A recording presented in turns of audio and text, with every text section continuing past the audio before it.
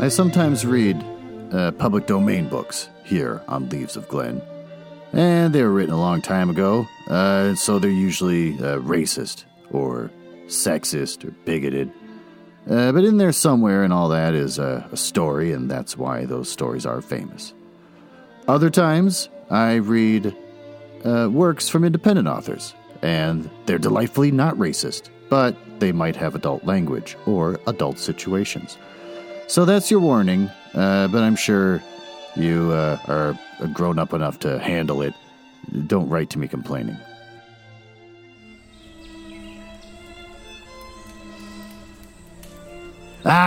Welcome to the Leaves of Glen cabin, a new bit where I pretend to live in a cabin and not in a mansion. Definitely not just recording in my basement. This is where I read the hottest public domain books and short stories. This week, we're going to finish reading Castle of Terror by Caroline Farr, a gothic horror novel first published in August of 1975. About the author? There's not much about the author. Most of the titles for Horrors Productions Gothic series were between 1966 and 1977 by Caroline Farr, a pseudonym of Australian writer Dick Richard Wilkes Hunter, though other writers were known to have used the Caroline Farr house name. That's the last time I'm going to be able to say house name. I love the concept, but I can't apply it to my normal life. Let's learn about authors who are dicks from Grunge.com, a website that tries to be really cool in how it writes its articles so that the teens take an interest in whatever the hell they've got a topic of. This week, I'm going to try and squeeze in 2 dicks. 1, Jack London. White Fang is one of the most famous 19th century American novels and one of the best stories ever written from a canine point of view. If you're a high school teacher trying to force your students to read something and you don't know what a good book is. But there's a lot more going on here. That's me. I said that, not Grunge.com. But there's a lot more going on here than a simple story about a wolf making his way through the world. Picking up a copy of White Fang and skip to the part where the heroic beast encounters white people for the very first time, after living with a tribe of Native Americans. Quote, as compared with the Indians he had known, the book reads, they were to him another race of superior gods. The novel then goes on to say that White Fang's Native American master was a child god amongst those white-skinned ones. Yeah, it seems like White Fang is really a racist wolf. Probably because London is one of the biggest bigots in American literature, which is a cute way of saying that. If you think the superior god stuff is bad, then check out London's essay called The Salt of the Earth, which argued that whites are a race of mastery and achievement. Yeah. London even wrote that genocide was just part of natural selection. Something that was perfectly acceptable when lesser breeds, in quotes, encounter Anglo-Saxon. London kept up with the genocide stuff in a short story called The Unparalleled Invasion, where the Chinese start taking over the world, a horrifying proposition in London's mind. So how does the story end? With the U.S. and Europe attacking China with biological weapons, wiping out all the Chinese and claiming the country for white people everywhere. Yeah, not exactly what you call an uplifting story. Next up, Roald Dahl, I don't care, he's a jerk, I don't have to say his name correctly. It probably won't come as a surprise that Roald Dahl, author of James the Giant Peach, Matilda, and the BFG, was a bit of a monster in real life. Not unlike the ghoulish characters that populated stories, Dahl was reportedly a horrible person who made life miserable for everyone who worked at his publishing company, Alfred A. Knopf. According to one account, whenever Dahl dropped by the office, secretaries were treated like servants and tantrums were thrown in both person and in letters. When the company finally told Dahl to get a grip or get out, everyone in the office supposedly got on their desks and cheered. Dahl was so bad that his first wife nicknamed him Roald Rotten, whatever. In addition to being generally ill-tempered, he was racist and anti-Semitic, of course. And in the original versions of Charlie and the Chocolate Factory, the Oompa Loompas, which I'm going to say is problematic in themselves if you ever see the movie, weren't eerie-looking orange dwarves from a mystical island. Instead, they were actually black pygmies. To his credit, it is said that Charlie Bucket was originally supposed to be black until an editor changed Dahl's mind. That's weird. He's racist in one part and not racist in another. As pointed out by the BBC, in James and the Giant Peach, the character of the grasshopper proclaims, I'd rather be fried alive than eaten by a Mexican. But worst of all, Dahl went on the record in 1983 as saying, there is a trait in the Jewish character that does provoke animosity. Even a stinker like Hitler didn't pick on them for no reason. My God. That's right, according to Roald Dahl, the Jewish people deserved what they got during the Holocaust, which is definitely not a story you want your kids to hear. That's a pretty crappy way to finish off the last chapter of this book. And I feel like shit now, reading those two. I actually have more. I was hoping for more chapters in this book, but apparently we don't get them. Well, that's the fox doing its mating call to let me know when to shut up and when we can start reading the last of this book.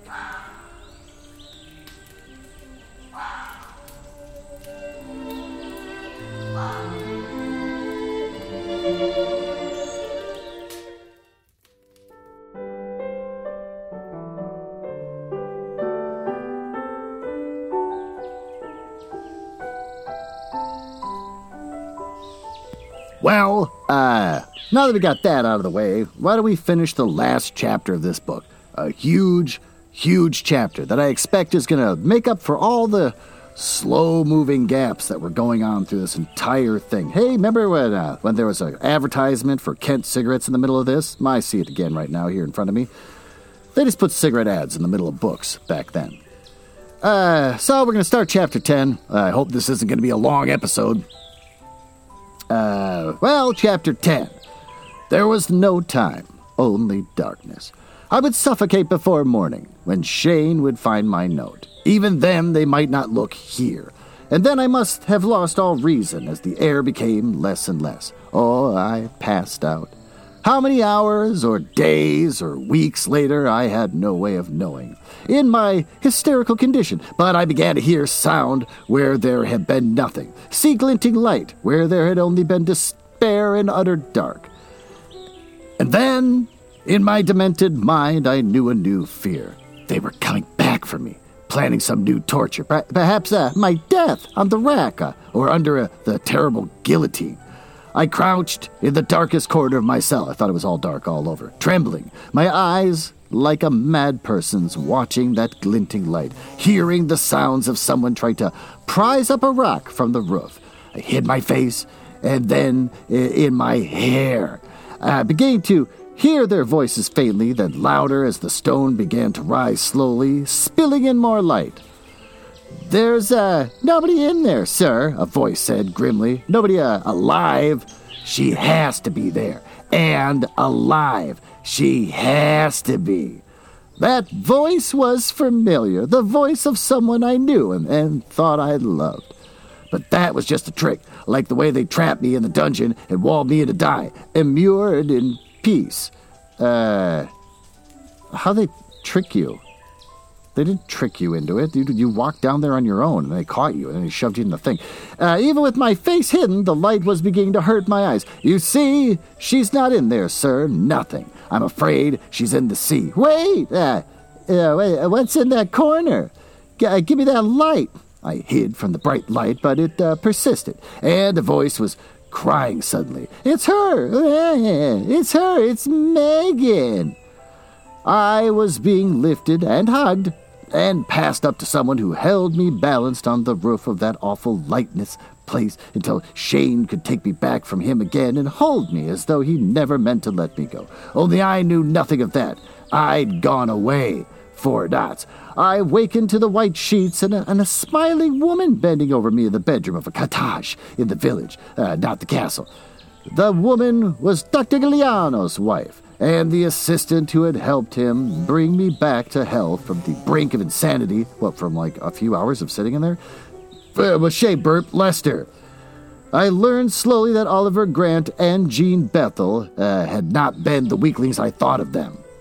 Well, we're halfway through the chapter. We should probably take a break. It's better time than any to talk about something very important to me, and that would be Dorglass Incorporated. DORGLASS.com. Oh, Stephen Dorglass. He's a man of compassion. He's a man that once tried to become a male model.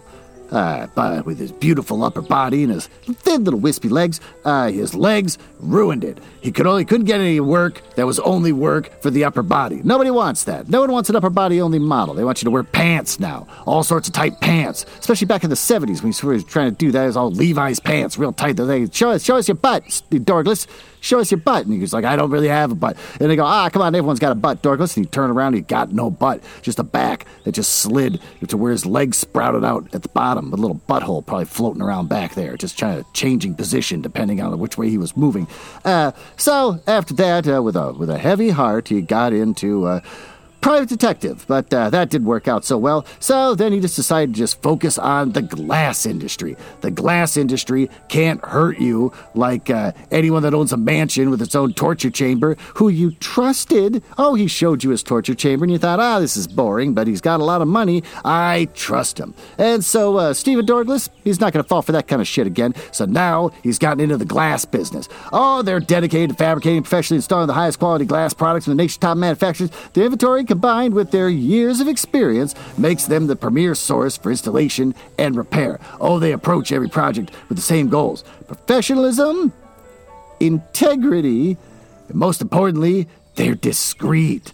Especially if you reach out to him to say, I want to build some sort of weird glass container that I keep people in against their will so I can just watch them. Oh, he'll do it, but he's been hurt by people like you before. He's not going to trust you. Like, he's just a guy that wants to build a glass container to hold people in while I can watch them, but I'm not going to trust him. I'm not going to ask him to hang out because he's going to ditch me on Friday night. I'm going to be by myself watching Netflix again.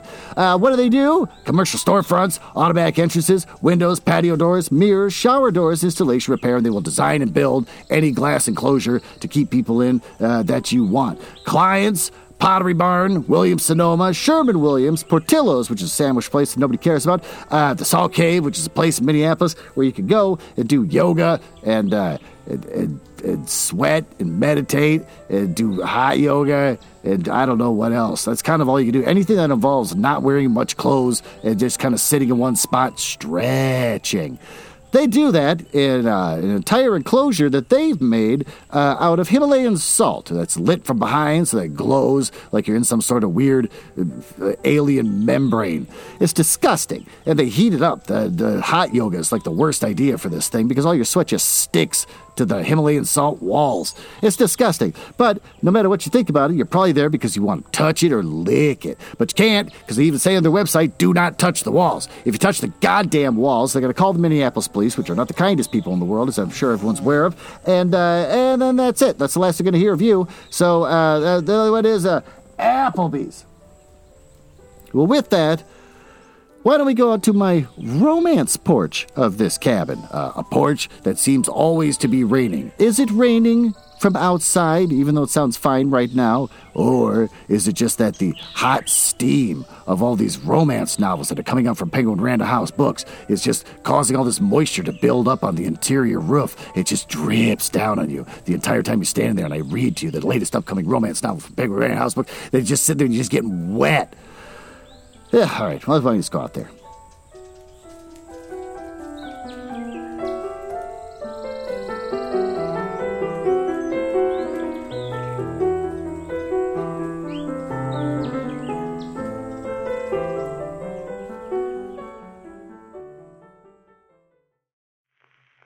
I don't get it. Where's the rain? Oh, there it is. Oh, and there you are. Wearing some sort of fuzzy... Is that a wolf suit? You dress like a wolf? What are you, furry? I've read about you people. What do you got there? You got like a little furry breasts. It's a festive little furry buttocks. All right, why are you wearing that turd fat? You're pointing at a book. You just dropped the book on the wet floor. The wet deck of my wet porch. A book called Bitten by Kelly Armstrong, part of the Other Worlds series. Category paranormal fiction, suspense and thriller, paranormal romance, contemporary fantasy. About Bitten. Burp. The first novel in the #1 New York Best Times. Oh, God, another one of these. What does it cost? $40? I'm going to do this. I'm just going to write something on a piece of paper. It's just going to have the word poop on it. And then I'm going to submit it and then give $40. And then I bet you the New York Times will mark me as one of their best-selling authors. Frisky... tells a rather sweet love story and suggests that being a wolf may be more comfortable for a strong, smart woman than being human, says the New York Times book review. The New York Times book review, was that another $20? $60. That's all it takes to get this much credibility. Elena Michaels is the world's only female werewolf, and she's tired of it.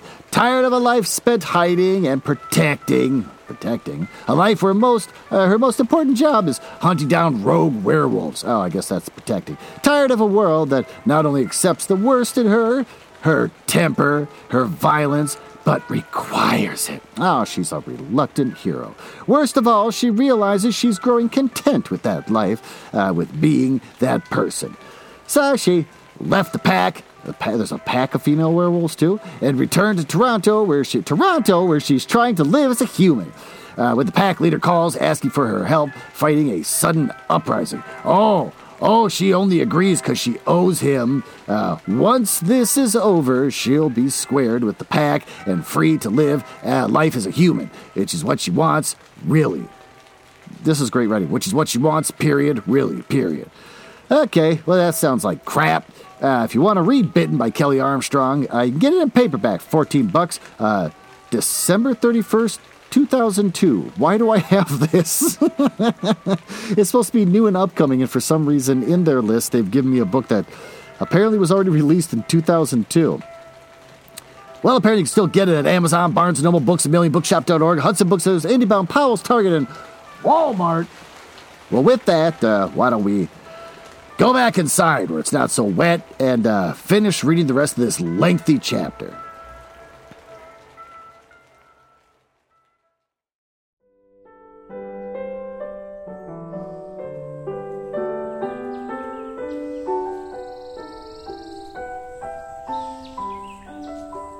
All right, settle in, because we both know that the point of this whole book isn't going to be that some woman stumbled into a room and might have witnessed a torture and then spent the rest of the book trying to convince people she wasn't dreaming it, and then all of a sudden gets caught and then gets freed instantly within 2 pages. That can't be happening, so they're going to have to pack a lot in to make this a great American novel. They had driven to Augusta instead of New York to return with state police and a warrant for Count Pietro Renizzi's arrest for what he had done to Jean. They arrived the morning after I had been immured, when Shane found my note. I was missed at once. Oh, that was convenient, and a search began for me. Someone found the slipper I had lost in the study before the Count could find it, and for once more my robe and slippers were meant to be found folded on my bed, as though I'd sleepwalked again, and this time out through the door and into the sea, as Count Renizzi had suggested. And I was found that morning. If a guy just goes, well, I don't know where she is, maybe she's walked out into the sea, and everyone goes, that's a good point. Immuring me was to prove the most serious thing he had done. Really? Not the torture of the other guy? But strange facts began to emerge from Count's past in Sicily. Oh, the body of a girl had been found in the castle wall in Sicily, in Stormhaven, together with the body of a man who had been guillotined and was her lover. So we learned that he was a man of dangerous passions where a woman like Yasmin were concerned. It was learned, too, that for generations there had been a taint of insanity in the Renizzi family. But I don't ever want to think about those things again. 4 dots. I feel sorry for the poor Niccolo Saltia, who received a prison sentence for his part in what happened. But Count Pietro Renizzi's punishment was greater, it seemed to me, for he was subsequently pronounced insane and sent to a mental hospital from which he might never be released. I never went back to work at Greenfields. While being driven in Oliver Grant's car to New York, I decided to say yes to my chauffeur, Shane Lester, and become the wife of a doctor. Which I expect. I thought for a second there she was saying yes to her chauffeur while Shane was sitting by, like, hey, wait, but I want to marry you. He just this random chauffeur just asked her at the right time. Which I expect will happen very soon, the moment Shane starts his own practice. That decision, I know, is something I will never regret. 4 dots. Well, that was horse shit. I actually paid for that. I paid for it and had it shipped to me from Amazon.com. Probably one of the biggest mistakes I've made in recent history. Well, with that, why don't we retire to the outhouse so I can take a dump with the beehive hovering over my head on the inside of the outhouse, and we could talk about this turd fest of a book.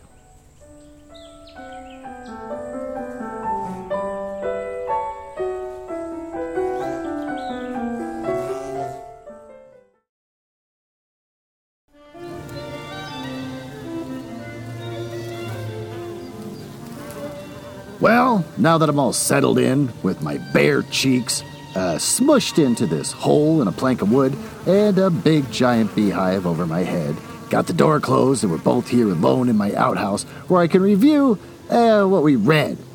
The story of a woman who met a hot boy at horse camp and wound up running into him again roughly 3 years later. And then sort of maybe fell in love with him. And then after that, they wound up going to Count Radizzi's castle for nearly no reason. He's mildly interested in purchasing some horses for the company she works for that sells racehorses. I don't know. I don't care anymore. Then the guy shows off. Oh, I've got a room with a guillotine and a bunch of torture devices, and then everyone was kind of bored of it. They weren't really that into it. I would have been like, that's creepy. You're a creepy person. But no, everyone just kind of seemed annoyed, and they're like, it's cold down here. And then after that, there's this annoying thing where they're outside, and there's an old guillotine that collapsed and nearly killed a man, and then she fell down when she wasn't supposed to. None of this matters. And then she goes back inside the house at some point. For some reason, she wants to go talk to someone about some idea she had about the collapsed guillotine, and then discovers that this painting of Yasmin that was painted against Yasmin's will is just up on the wall, and it's open like a door. So she goes in, she sees the person getting tortured with a mask over their face, so you can't see their face, but they're screaming underneath it. I guess you can see their mouth moving around and underneath the mouth hole. I don't know. It's dumb. And then, do they explain why that mask is there? No. Do they explain specifically why this Yasmin thing? Not really. Do they explain the guillotine? What's the point of that? Why did we read so many chapters about the guillotine that collapsed? Doesn't matter. So then she tells her, she runs out of there because someone chases her. And then she goes and stumbles down some stairs or whatever. And then it's all made to look like she was dreaming. So then the next couple chapters after that, it's like, I wasn't dreaming. And everyone's like, you're dreaming. And that's for a long time, for no reason. Also, for the person that chased her out of the secret room, well, now she knows about the secret room. Kill her. Push her into the ocean. But they don't. They let her wander around. So then she eventually sneaks back in and then goes into the room again. And of course, like an idiot, goes into the room even though they know she knows about the room. So then she goes into the room, and then of course someone's there behind her to block her from getting out. And then smokes a cigarette and then pushes her down a hole. And then she's there for, I don't know, 3 hours or something, but then is acting like she's gone insane and malnourished. I don't know. And then they pull her out. And then it's just like, turns out Radizzi's in prison for the rest of his life or whatever. And turns out his family's been insane forever. And turns out he's killed other people in Sicily. That's it. The dumbest story I think I've ever read. I can see why this guy had a house name, because he had to hide, unless he was he writing anything better on the side? I've tried looking him up on the internet. There's no trace of this man anywhere on the internet. What's good about this? Nothing. I was even at least looking for sort of the creepy castle gothic thing where the woman runs outside dramatically in her nightdress, like some sort of like weird 70s show or something. I don't know, like an episode of Columbo or something. But no, didn't get anything like that. So that's not good. I can't think of anything good. What's good? I don't know. I got to say the name Radizzi a lot. That seemed to piss people off on Twitter. What sucks about the book, I just explained everything about the book, and everything about it's really bad, so that's what sucked about it. I didn't really know how else to get into it. The story structure is completely horse crap. Character development, there is no character development. Megan, I barely remembered her name until the end of the book. I'm like, oh yeah, her name's Megan, because you cared nothing about her. You can tell that she's written by a sexist man, because she's constantly fumbling around, ruining everything, and she's like, well, I'm just a woman, so it's just like, there's nothing to like about this book or these people. What do we learn? People in the 70s that wrote dime store novels were just jerks. So, with that, this is probably one of the shorter episodes ever done, 23 minutes. Why don't we read about a couple more people that were dicks? Like Norman Mailer. Norman Mailer excelled at fiction, The Naked and the Dead, and nonfiction, The Executioner's Song, alike. But he failed at being a decent human being. For all his talent with a typewriter, Mailer was a genuinely horrible person. If you need proof, then just ask his daughter Elizabeth, who told the New York Times that her mother, artist Adele Mailer, referred to him after his death as a monster. Why would she say something so terrible about her father of her children? Maybe because Mailer almost stabbed her to death. As it turns out, Mailer was super sensitive when it came to his writing. Super sensitive.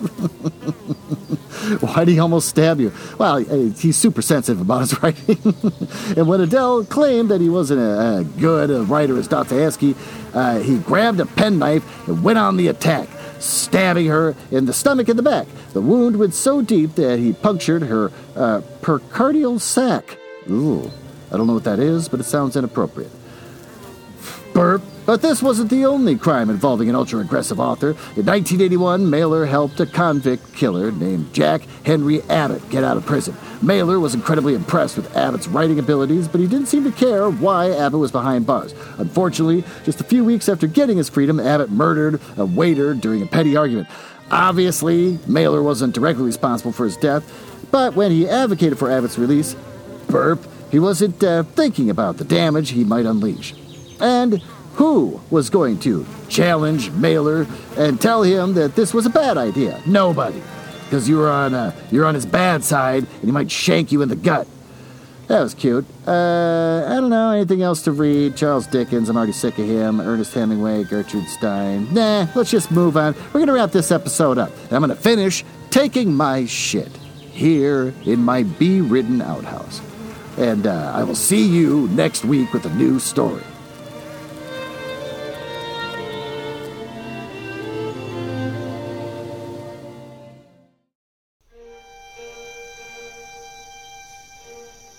You hear that? Out there? The crickets chirping? Those are mating calls. Each cricket desperately calling out to other female or male crickets, dying for attention. Each of them desperate for one of them to come to them with open insect arms and make sex with them. It's a field of whores. And so with that backdrop, I want to tell you that if you want to learn anything more about this podcast, go to nuzzlehouse.com, and that's it. I'm not listing off the rest of my social media. I got a Twitter, which you can go to if you want, but go to nuzzlehouse.com and find out about it. You want to find out if I've got a Instagram? Sure, I don't use it, but you can go to nuzzlehouse.com, find out about that, because you're all whores, just like this field of gentle crickets out there chirping in the night. Listen to them.